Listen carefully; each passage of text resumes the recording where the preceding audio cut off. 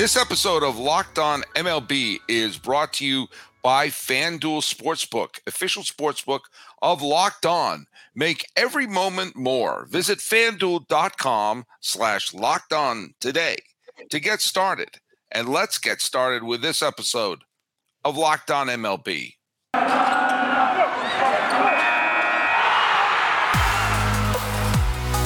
You are Locked On Diamondbacks, your daily Arizona Diamondbacks podcast, part of the Locked On Podcast Network, your team every day.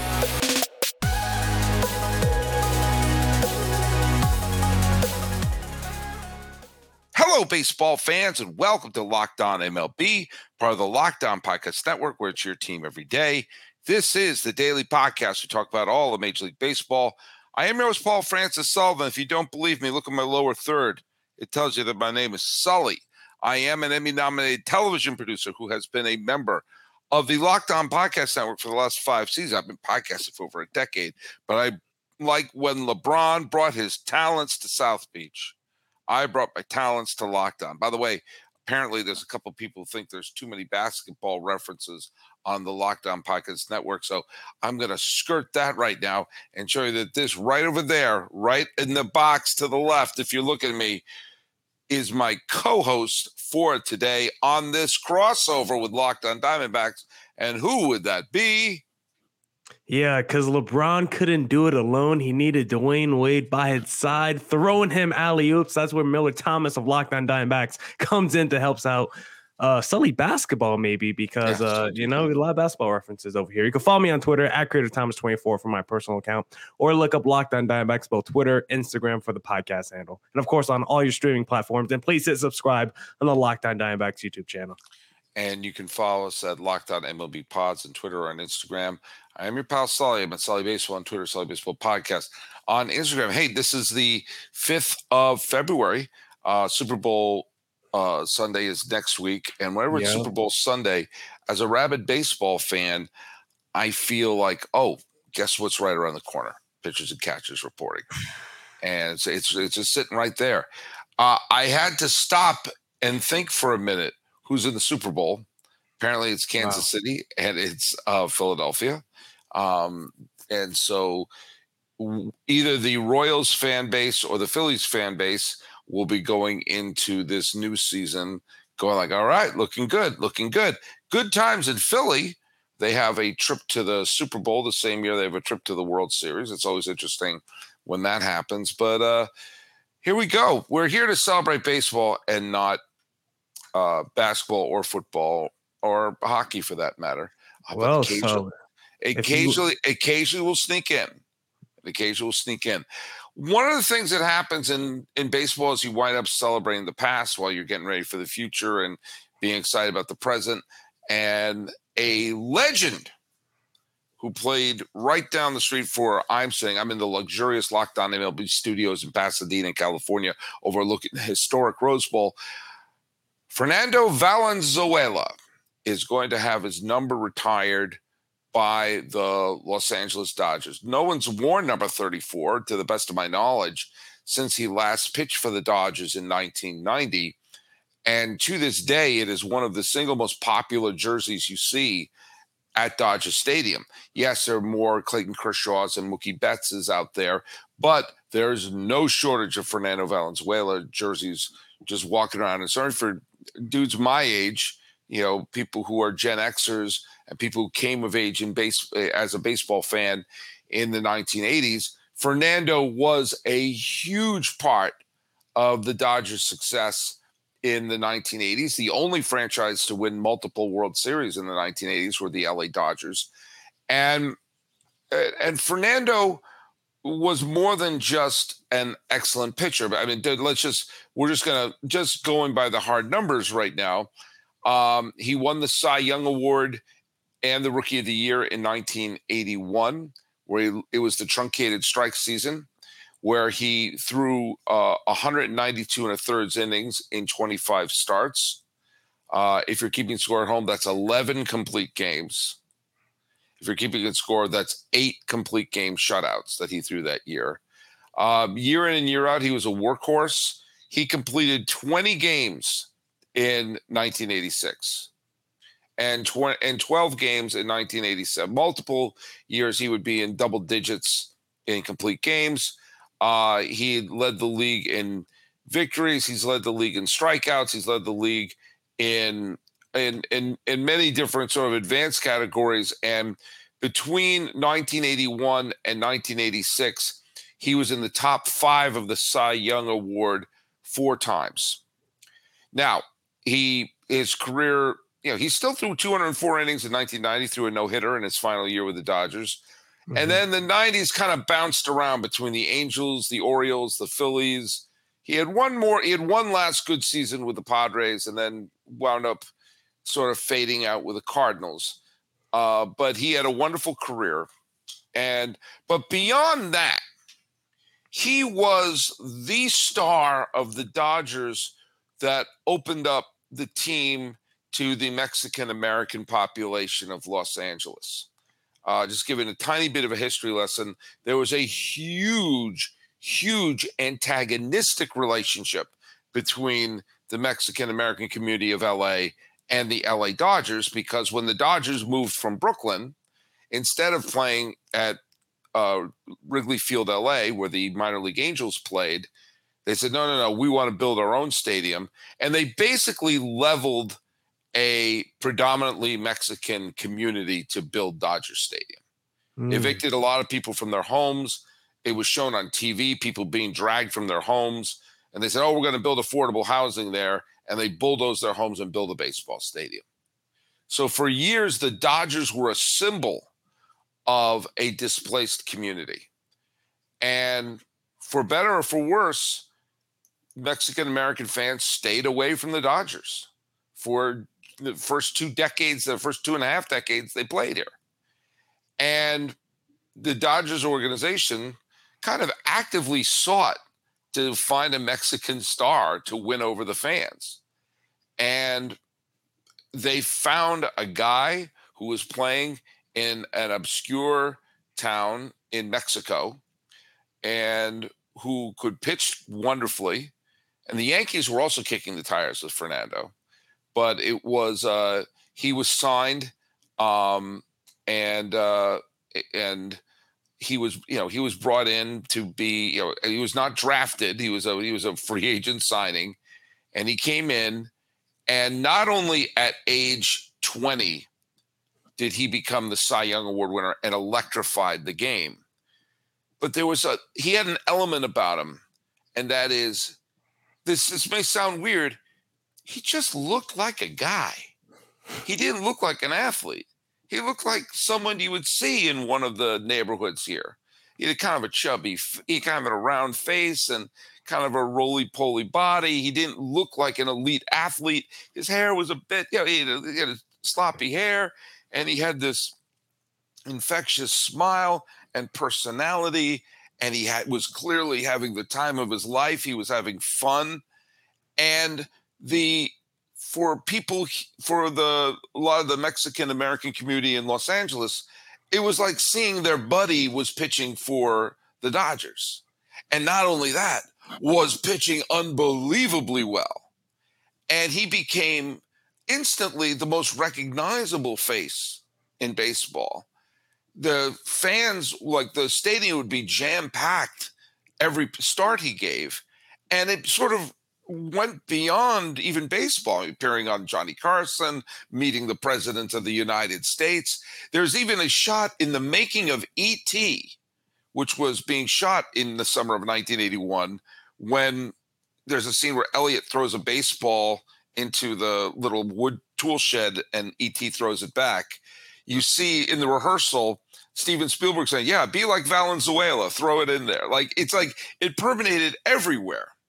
And for that period of time, he injected such a sense of joy to the team that, again, to this day, you see people wearing the jerseys. He is the announcer for the Spanish language broadcast. When they cut to him in the booth, the place goes crazy. And it's a celebration. And the Dodgers have a gigantic following now amongst the Mexican-American community in LA. Now, you may say, You may criticize that based upon the origins of the team here, but you cannot criticize what Fernando meant to this ball club. And they don't win the World Series in 1981 without him. They don't go to the playoffs over and over again without him.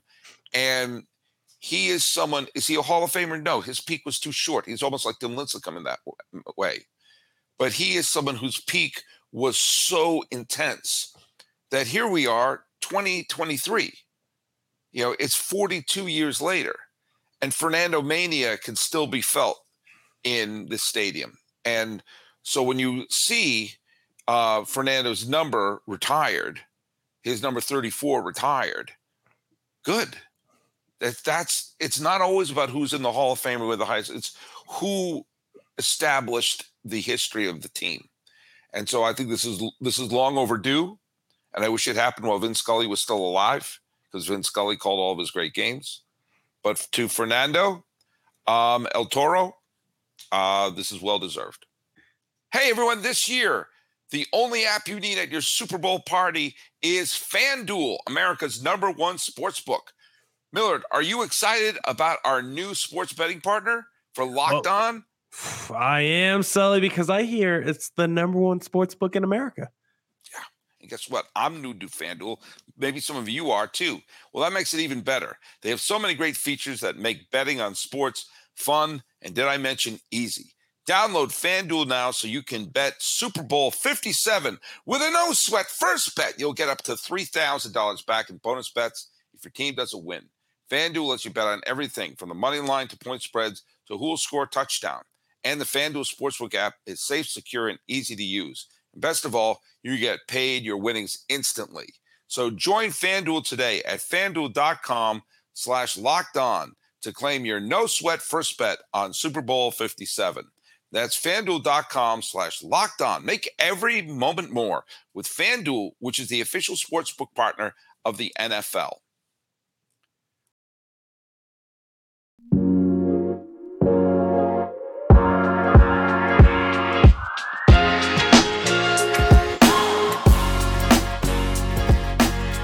Man, another great history lesson from Sully Baseball, because Fernando, admittedly, before doing this exercise, was not a player I was too keen on. So I was having to do a little research before we hopped on the podcast today. Read an article by Bill Plaschke from the LA Times talking about how he is maybe the most revered Dodger in Dodgers history. And I want to come on this podcast and kind of figure out why, because it didn't really go into the article too deep as to why. And it sounds like he was that bridge gap player between the Mexican community and the LA Dodgers, and was able to bring that audience and like kind of rectify, I guess, a little bit what the Dodgers did to that community once they built that stadium there, because the Dodgers kind of had this code in place as to why Fernando wasn't already in the Dodgers Hall of Fame. Nonsense. Yeah, it was because they had this rule in place where if you're not in the actual MLB Hall of Fame, we're not going to put you in our team's Hall of Fame. And to a degree, I kind of understand that point, because like giving away a participation trophy a little bit, right? But Maury Wills has his number retired, and he's not in the Hall of Fame.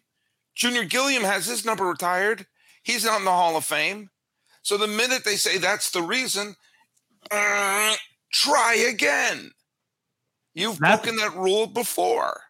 That's where I would agree with your Tim Lincecum point. Maybe you're not in the MLB Hall of Fame, but you could have a 5 to 6 year stretch for a team's history where you do have that Tim Lincecum, where you do have that Fernando Valenzuela. For a 5 to 6 year period, there may not be a more important stretch in team history than what that player did for your franchise, where you were maybe one of the 1 to 5 best players in the league at your position for a 5 year stretch. Maybe you don't make it into the MLB Hall of Fame, but if you were able to do that to a certain team, because I think it's more about when you look at a team's Hall of Fame, it's about your fans' personal connection to that player and what that player meant to that franchise. You don't have to go into the overall depth of legacy like you do with the MLB Hall of Fame. It's more about what did that player do for me? How impactful was he? And did I build that connection with that player? And for Fernando Valenzuela, he got the World Series, like you mentioned, as a rookie, winning the Cy Young Award as well. 6-time All-Star for those first 6 years he was in Dodgers uniform, and won the 1981 World Series. He's got the resume of a Hall of Famer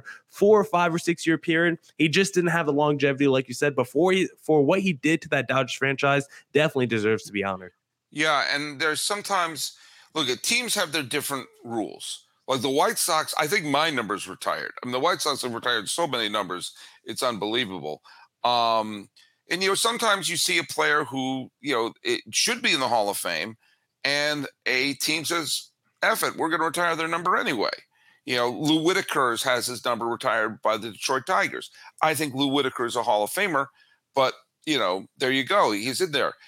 Sometimes it's based upon a tragedy. Jim Umbrecht was not a Hall of Famer with the Astros, but when he died, they honored him by retiring his number. That he was an important part for the team then. And Larry Dierker, for example, or Johnny Pesky with the Red Sox, just had long stretches of being involved with the team and being important for the team that, as a coach for Johnny Pesky, as a player, coach, manager, and everything, there's they deserve to have his number there. There's a couple players who I think should have their numbers retired. I think Mike Mussina, he's a Hall of Famer. Either Orioles or Yankees do it. Yankees are running out of numbers. Yeah, they're teams who retired a lot. The Yankees are like number one by far. Well, I think that's why Aaron Judge picked 99. He was like, F it, we'll go the other end. I watched them eventually retire number 99 for Judge. Your Diamondbacks retired number 51 for Randy Johnson. The Mariners have to retire 51 for both Randy Johnson and Ichiro Suzuki. There is a precedent for a number being retired for multiple people. Number 8 is retired for Yogi Berra and Bill Dickey with the Yankees. Number 34 is retired for Raleigh Fingers and Dave Stewart with the A's. Dave Stewart's another great example. He's not a Hall of Famer. His peak was super high, pitched the A's to a World Series championship and 3 straight pennants, of which he was the MVP of 2 of those playoff series. But he was also from Oakland. He was a local boy who came back to the A's as a champion. And he meant so much for that star-studded team with Ricky Henderson, Jose Canseco, Mark McGwire, all those, Dennis Eckersley, all those great players. Will say, who was the leader of the team? It was Stu. It was Dave Stewart was the leader of that team. So, sometimes you have a player who's had their number retired out of ceremony, and sometimes it's a no-brainer. And there's some sort of nastiness. Like the Red Sox took forever to retire Wade Boggs' number, even though he was so obvious. He was spent 11 years with the Red Sox and was a Hall of Famer.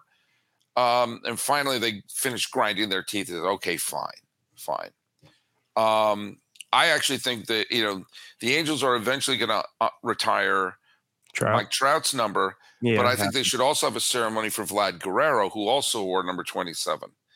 There's a special sort of asterisk next to all the Montreal Expos who had their numbers retired, because where do those numbers? Do they just float off into the air? They just disappeared. Tim Raines, Gary Carter, Andre Dawson, Vlad Guerrero, all the Hall of Famers for the Expos. Where do they go? But I think that it's always a positive thing when I think when you have a number retiring ceremony, you're celebrating their past, and even if you wonder what's that number? Why is that person's number retired? And it causes some conversation about, who the person was. I'm always for that. I think that's great. And Valenzuela, if nothing else, it brings up what he did for the franchise and why number 34 is still seen all over the stadium. Because he was the guy for the Dodgers for the better part of a decade. Yeah. And looking at some recently retired guys, I mean, Albert Pujols, I think with the Cardinals probably has to get his jersey number retired. Absolutely. Miguel Cabrera, I would love to see that with the Detroit Tigers as well. So I think those would be a couple of other interesting guys. There's some other guys. I mean, has Chipper Jones gotten his jersey? I believe so. If not, if it hasn't happened yet, then he did. I'll go look it up. If it hasn't happened, I mean, the Braves have retired a flurry of them. And I think one of the interesting franchises to look at in the next, bunch of years is when, the Bruce Bocheys and everyone retire from the game. Do you retire Buster Posey's number? Do you retire? I mean, you have to retire Bochy's number and probably, but do you retire Bumgarner's number? Mm-hmm. I think you probably have. I don't know. Bumgarner probably. The Braves have retired Bobby Cox, who I have many, many issues with, Chipper Jones, Warren Spahn, John Smoltz, Greg Maddux, Phil Niekro, Eddie Matthews, Henry Aaron, and Tom Glavine are all retired Hall of Famers. Also retired is number 3 for Dale Murphy, who eerily similar to Fernando Valenzuela was a guy who had an extremely high peak in the 1980s, not a Hall of Famer, but for people of a certain age, he was their guy. The 80s was filled with players like that, like Don Mattingly, like Fernando Valenzuela, like Eric Davis, like Dale Murphy, Don Mattingly, I mentioned, whose career, their peak wasn't long enough to be a Hall of Famer, but for people like my age, but that was my guy. Ask Stacy Gotsulias about Don Mattingly. If she had a kid, she wanted to name the kid Mattingly. Hey, Millard Thomas, let me tell you something. Are you looking for a delicious treat, but don't have all the fat and calories? You know I am, Sully. Do you know what you should try? What? You got to try a Built Bar. Ooh. Look at, we are now into February, and we are approaching the next great hurdle for those of you who are trying to be more healthy, and that is Super Bowl Sunday's coming up, and you're going to be looking at that giant plate of wings and the big hoagies and the baked ziti and the pizza and the sausage or whatever you're going to shove in your mouth. You what? Try to be healthier, at least leading up to it, and that's where you got to try Built. With Built, healthy is actually tasty. They're so delicious, you won't think they're good for you. In fact, you know what I'm bringing to my Super Bowl party? A big bowl of Built Bars. I'm going to be the hit of the party because they're covered in 100% real chocolate. That's right. You heard me right. Real chocolate. And they have great flavors. Churro, peanut butter brownie, coconut almond. I don't know how Built does it. I've asked. They won't tell me. These bars taste like a candy bar while maintaining unbelievable macros.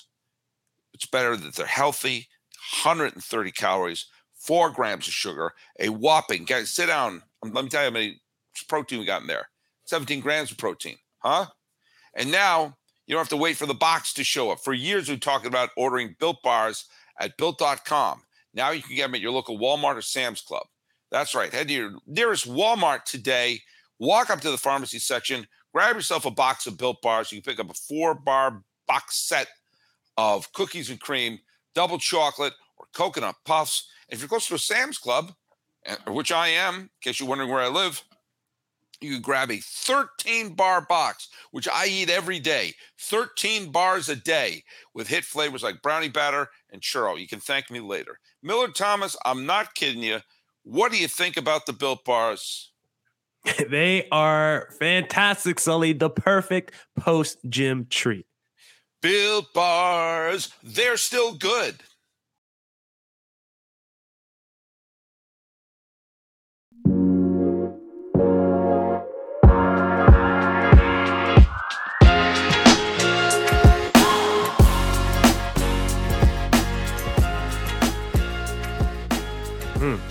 Yeah, I think I have heard her say that before. Where do we draw the line, though, on retiring jerseys? Because I'm thinking of someone like Paul Goldschmidt, someone that was really great for the D-backs, MVP candidate, probably maybe potentially be an MLB Hall of Famer, but like didn't have any great success with the D-backs organization. Is that someone that should be like on the fringe of making a team's Hall of Fame? Like, I love Paul Goldschmidt. He's one of the greatest players ever, but does he have some kind of resume?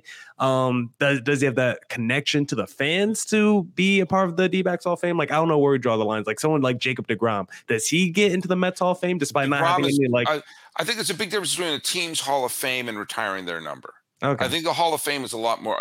An individual team Hall of Fame could have someone like a Sal Bando being retired for the A's. Could be like a Dustin Pedroia being not, for the Red Sox, or a John Lester. I mean, you could have. God knows who all the people stuffed into the Yankees Hall of Fame. But retiring the numbers should be the. I hate to use the term. Those are the unassailable legends. Okay. And someone like a David Wright or a Jacob deGrom with the Mets, or Goldschmidt with the Diamondbacks, even a Verlander for the Astros, would have to be looked upon as someone like in the team Hall of Fame. But in order to get the number retired, I really think that should be reserved for the all-time greats of the team. I think the Red Sox have done about as well as you can do in that. You have Bobby Doerr, Joe Cronin, Carl Yastrzemski, Ted Williams. Tough to argue with any of those. Mm-hmm. Jim Rice is in the Hall of Fame. Wade Boggs is in the Hall of Fame. Carlton Fisk is in the Hall of Fame. Pedro Martinez is in the Hall of Fame. David Ortiz is in the Hall of Fame. And Johnny Pesky is this all-time figure on the team. Those 10 guys, you're hard-pressed to have an argument against any one of them, and they all tell the history of the Red Sox. I think the Yankees have been overly lenient. They've been so obsessed with celebrating the core that, I thought, Jeter, Torre, and Rivera should have been the members with their numbers retired. Maybe, okay, Bernie Williams, fine. We start getting into Pettit and Posada. It starts, to me, getting a little like and now Paul O'Neill and David, you're just trying to celebrate everyone from that team because you're trying to, hey, remember when you liked these guys? They retired Roger Maris's number. He had 3 good seasons with the Yankees, and I don't even think he was the best Yankee to wear number 9. You can make a really, really good argument that Greg Nettles was the greatest number 9 in Yankee history. So, I don't know. The idea of never being able to put on like a Pettit jersey again is kind of funny to me. It wasn't like he was that elite of a player. Where like, he was he's someone you put in the Yankee Hall of Fame. Yeah, he's someone you put a plaque in the Monument Park. I have no problem with that. Start retiring his number. Okay. I mean, fine. I mean, I'm never against doing anything that celebrates the game and celebrates the game's past. But, at some point, the brakes have to be pumped. Yeah, I think the best way you said it is, can you tell the history of that franchise without that player? I think you can't tell the history of the D-backs without the Randy Johnson and the Gonzos. Or the Luis Gonzalez, yeah. Yeah, but you could probably tell it, as much as I love Paul Goldschmidt, you could probably skip over the 7-year period he had with the D-backs. I think a team like the Yankees is interesting because they've had so many pockets of great teams. The Ruth Gehrig years, the DiMaggio, Bill Dickey years, the Whitey Ford, Mickey Mantle, Yogi Berra years, the Mantle Maris years of with Elston Howard in the 60s. Then you have the Bronx Zoo with, Reggie and Billy Martin and Thurman Munson. Munson's not in the Hall of Fame, but he probably would have been if he didn't die in the plane crash. Mm-hmm. And the fact that they retired his number in the wake of his death. Munson is similar to Valenzuela, that his effect would beyond the numbers. Then, of course, you have the Joe Torre years. One of the ridiculous things, though, is the Yankees will, throw out retired numbers left and right. Number 13 is still available. The greatest third baseman in Yankee history, who led the Yankees to the 2009 World Series championship and won several MVPs. A-Rod's not up there. That's right. Well, he had steroid issues. May I introduce you to Mr. Andy Pettit, whose name is on there? Well, but he wasn't the greatest guy off the field. Billy Martin, ladies and gentlemen. Hell, Babe Ruth, ladies and gentlemen. Okay? So there's the fact that not that I'm trying to have the Yankees, shove more retired numbers up there, but Posada before A-Rod? Really? It's that homegrown. It's that homegrownness. How about Manny? Oh, homegrown. You mean like Babe Ruth was homegrown? He didn't play for a team. Oh, wait, he did. Like Reggie Jackson. Oh, wait, he did. So using the same logic, Manny for the Red Sox should. I think number 24 should be a dual retiring for the Red Sox, for Dwight Evans and for Manny Ramirez. 24 probably should. I've in terms of the Hall of Fame. I mean, I'll just say this. This is one of these weird things how baseball history is teetering on a razor's edge here. If the Red Sox got that final out in 1986, not only is Jim Rice in the Hall of Fame on the first ballot, not the 15th, but Dwight Evans is also in the Hall of Fame. And chances are Clemens and Boggs are Red Sox for life. But they're certainly two of the most beloved figures instead of controversial figures who won their rings with the Yankees. I never begrudged Boggs for a nanosecond. The Red Sox didn't offer him a deal. So what is he supposed to do? Be loyal to the team that didn't offer him a deal? So, but If Evans made that, if Mookie Wilson popped up to Marty Barrett, the Red Sox win the World Series, Dwight Evans is in the Hall of Fame. Maybe by Veterans Committee, but people would have looked at his numbers and said, oh my God, he was an elite home run hitter with the advanced metrics through the wazoo. And by the way, heads and shoulders the best defensive right fielder in the American League. He would have been in the Hall of Fame, and number 24 would not have been available for Manny. But have a ceremony on, celebrating both Manny and Evans, because it's a hard time to tell the history of the Red Sox without mentioning Manny Ramirez, whether you like him or not. And Evans was a huge part of the team as well. So, I think, look at, this is all about celebrating the past. This is all, and baseball is constantly celebrating the past, sometimes to a fault. But the fact of the matter is, this is what we're doing when we're retiring numbers. This is the whole thing. Thank you for tuning in to today's episode of the Locked on Diamondbacks podcast. Come back later in the week for part 2 with Silly Baseball, where we look at the projected over-under win totals for Major League Baseball teams and decide which lines are ridiculous, who's going to smash that over, and who's going to smash that under. Thank you for making Locked on Diamondbacks your first listen every day. Make your second listen of the day the Locked on MLB Prospects show with host Lindsey Crosby, because he's a walking baseball prospect encyclopedia. Catch him on all your streaming platforms like my podcast, Locked on Diamondbacks. And as always, stay safe, stay healthy. Doses.